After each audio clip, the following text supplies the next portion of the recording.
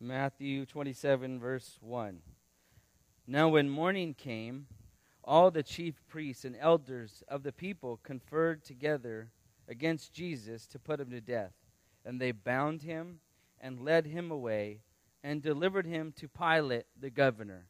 So right away, as you see in verses 1 and 2, we see that the religious leaders, both political and religious, conspired against Jesus to have him killed, obviously.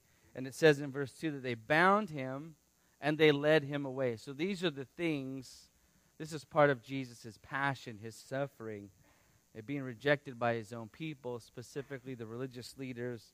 And then they bind him and they take him away to the Roman governor, Pilate. And now let's skip down to verse 11 of Matthew 27. It says, now Jesus stood before the governor. And so we're going to see Jesus here subjecting himself. He's allowing himself to be questioned by the Roman governor. So Jesus stood before the governor, and the governor questioned him, saying, are you the king of the Jews? And Jesus said to him, it is as you say. And while he was being accused by the chief priests and elders, he did not answer. Then Pilate said to him, do you not hear how many things they testify against you? And he did not answer him with regard to even a single charge. So the governor was quite amazed. Now at the feast, the governor was accustomed to release for the people any one prisoner whom they wanted. And at that time, they were holding a notorious prisoner called Barabbas.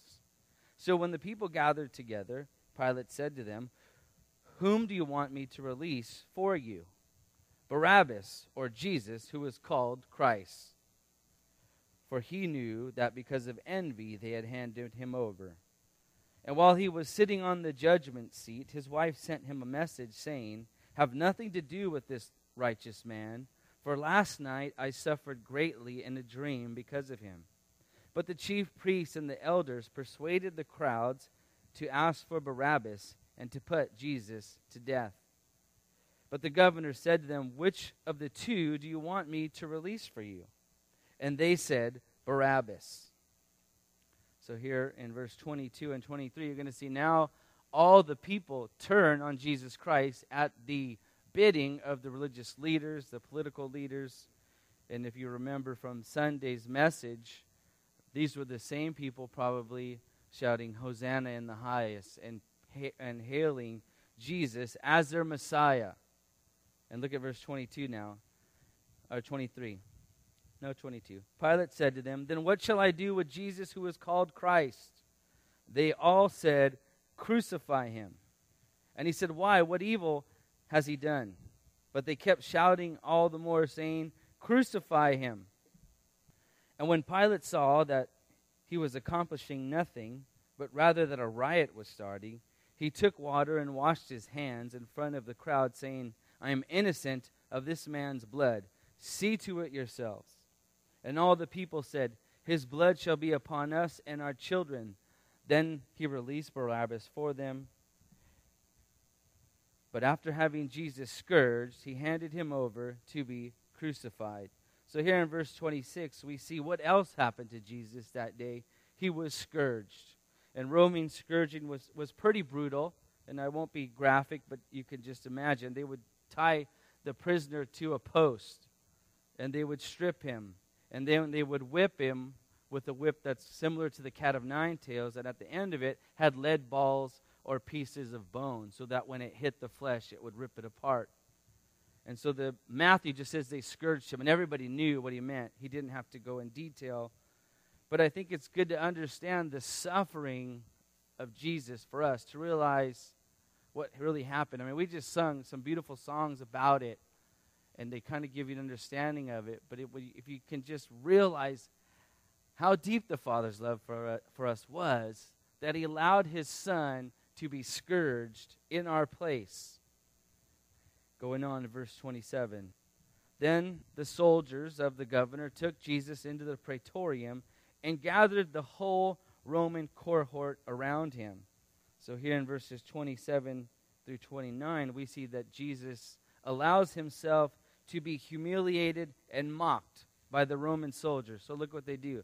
So they stripped him and put a scarlet robe on him And after twisting together a crown of thorns, they put it on his head, and a reed of thorns, and a reed in his right hand. And they knelt down before him and mocked him, saying, Hail, King of the Jews. So they're mocking him, humiliating him. And then in verses 30, we're told the following. And then they spat on him, or spit on him. Could you imagine spitting on the Lord, the creator of the universe? So they spat on him, and they took the reed, and they began to beat him on the head. So Jesus not only allows himself to be mocked and humiliated, he allows himself to be spit upon and then beat upon on the head repeatedly. And after they had mocked him, verse 31, they took the scarlet robe off him and put his own garments back on him, and they led him away to be crucified. So he hasn't even been crucified yet, let alone that humiliation and pain. But all these other things, he's allowed himself to go through. And as, verse 32, and as they were coming out, they found a man of Cyrene named Simon, whom they pressed into service to bear his cross. And when they came to the place called Golgotha, which means the place of the skull, they gave him wine to drink, mixed with gall, and after tasting it, he was unwilling to drink. And then verse 35, and when they had crucified him, they divided up his garments among themselves by casting lots. So not only was he forced in much pain and agony and probably just lack of strength to carry his own cross, and they had somebody help him, probably because he couldn't do it. They finally crucify him. Going to verse 36. And sitting down, they began to keep watch over him. And above his head they put up the charge against him, which read, This is Jesus, the King of the Jews. And at this time 2 robbers were crucified with him, one on the right hand and one on the left. And those passing by were hurling abuse at him, wagging their heads. So now he's suffering verbal abuse. He's suffered physical, emotional, and now verbal abuse as people are shouting at him. And this is what they shout, starting in verse 40. And they were saying this, You who are going to destroy the temple and rebuild it in 3 days, save yourself. If you are the Son of God, come down from the cross. In the same way, the chief priests also, along with the scribes and the elders, were mocking him, saying, He saved others, he cannot save himself. He is the King of Israel. Let him now come down from the cross, and we will believe in him. He trusts in God. Let God rescue him now, if he delights in him, for he said, I am the Son of God. So they're saying his words back to them. God delights in him, then why doesn't he save you? Verse 44, the robbers who had been crucified with him were also insulting him with the same words. So here, again, we get a full account of what Jesus was going through. And finally, and probably the worst for Jesus, his own Father, the Lord, forsakes him. Look at verses 45 and 46.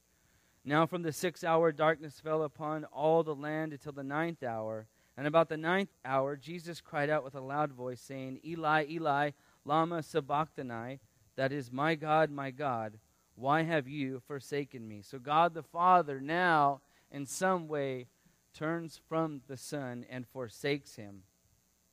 And verse 47 says, And some of those who were standing there, when they heard it, began saying, This man is calling for Elijah. Immediately one of them ran, and taking a sponge, he filled it with sour wine and put it on a reed and gave it to him to drink. But the rest of them said, Let us see whether Elijah will come to save him. And Jesus cried out with a loud voice and yielded up his spirit. And so that's the account of Jesus' suffering and crucifixion according to Matthew. So that's what happened to Jesus this day, close to 2,000 years ago. So the question becomes, well, we know what happened, but why did it happen? Why did God do this? Well, for one, sin needed to be punished and atoned for.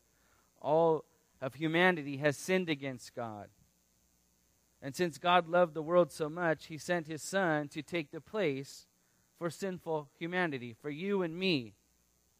And he allowed the wrath, his own wrath, to fall upon his Son. And maybe that's what happened when Jesus said, my God, why have you forsaken me?" It was at that point that all of God's wrath to punish sin was poured out on Jesus Christ. And so that's why it needed to happen. And Jesus was willing to obey the Father, we're told in Scripture a number of times, even to death. And in this, Jesus demonstrated his love for us. Let's look at one verse in Hebrews chapter 12, verse 2, where it talks about this.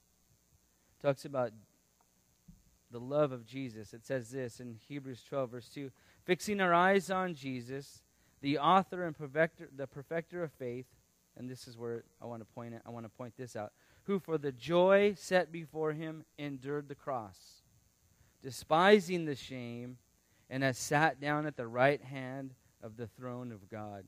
So the joy set before him was, one, the obedience that he found, the joy that he found in obedience to the Father, and also for humanity, for you and me. Jesus saw what was going to happen, and he, out of his love, took the punishment in our place.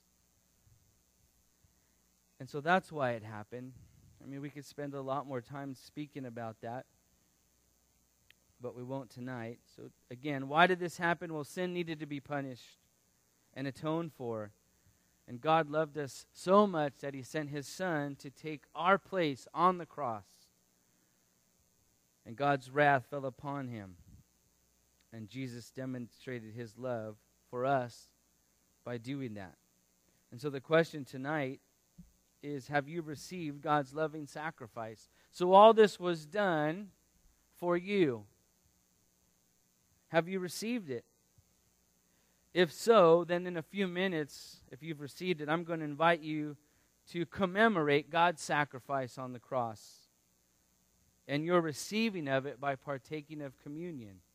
So down here, we have the crackers and the juice that represent the body of Christ and the blood of Christ that was sacrificed for you and for me.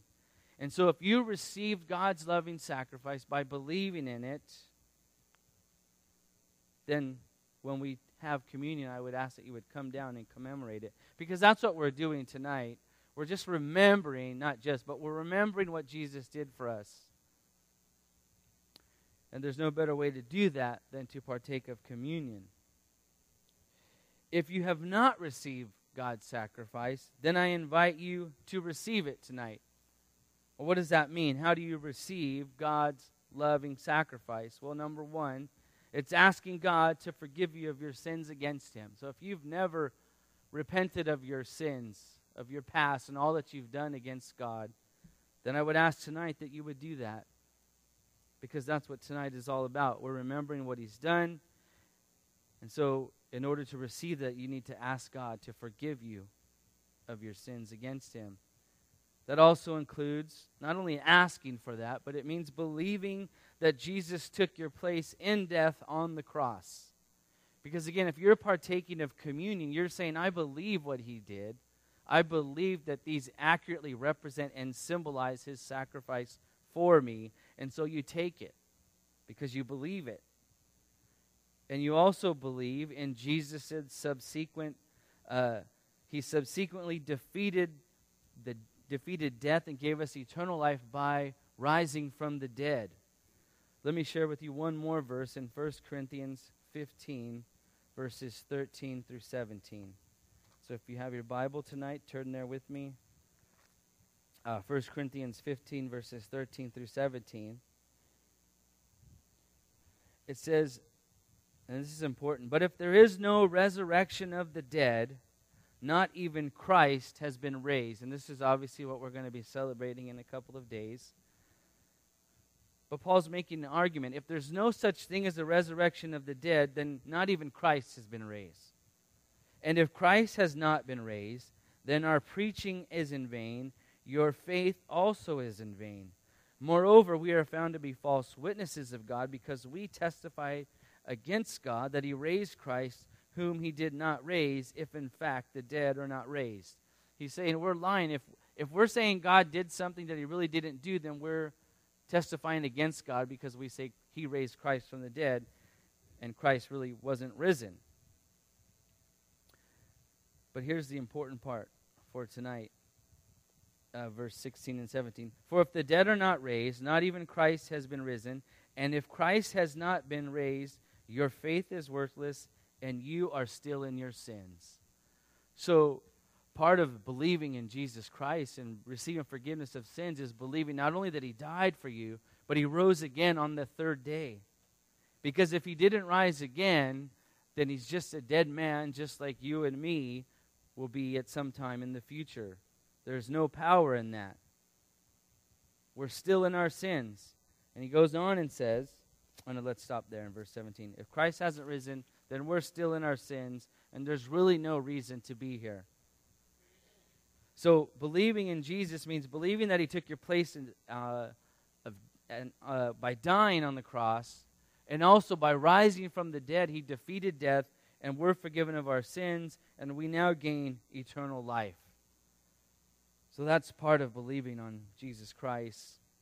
And also it means committing yourself to follow him. It's like, yes, I believe what you did, I believe what you said, and now I'm going to follow you as my Lord and Savior.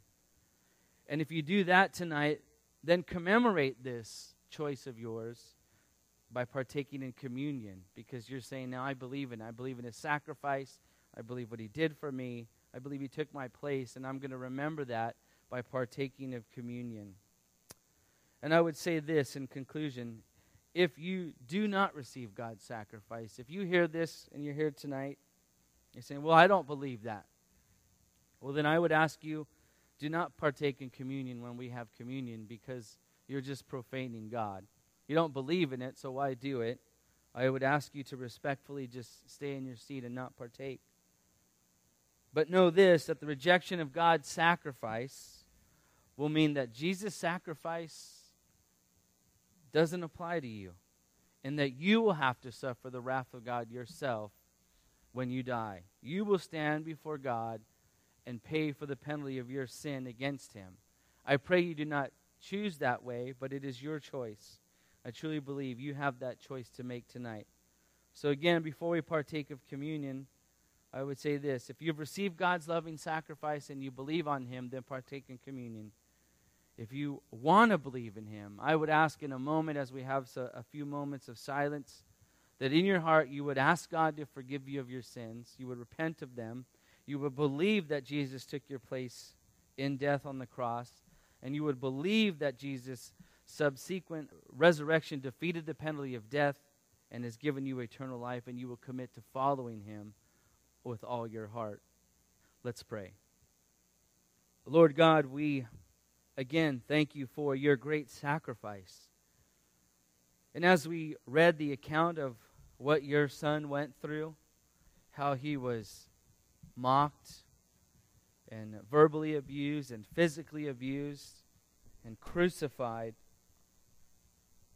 we thank you, Lord God, that he took our place because he loved us, because you loved us. And tonight, Lord God, we want to commemorate that by partaking in communion and by closing tonight in worship of you. And so we thank you for that. And Lord, if there's anybody in this room tonight who has not received that and is ready to do that, I pray that in this next few moments, before they come up and partake of communion, that they would cry out to you, that they would repent of their sins and ask for forgiveness and believe on you and follow you all their life. I pray that you would help them to make that decision, Lord, in these next few moments. And again, we thank you for your great sacrifice. And we love you, Lord. And it's in your name we pray. Amen.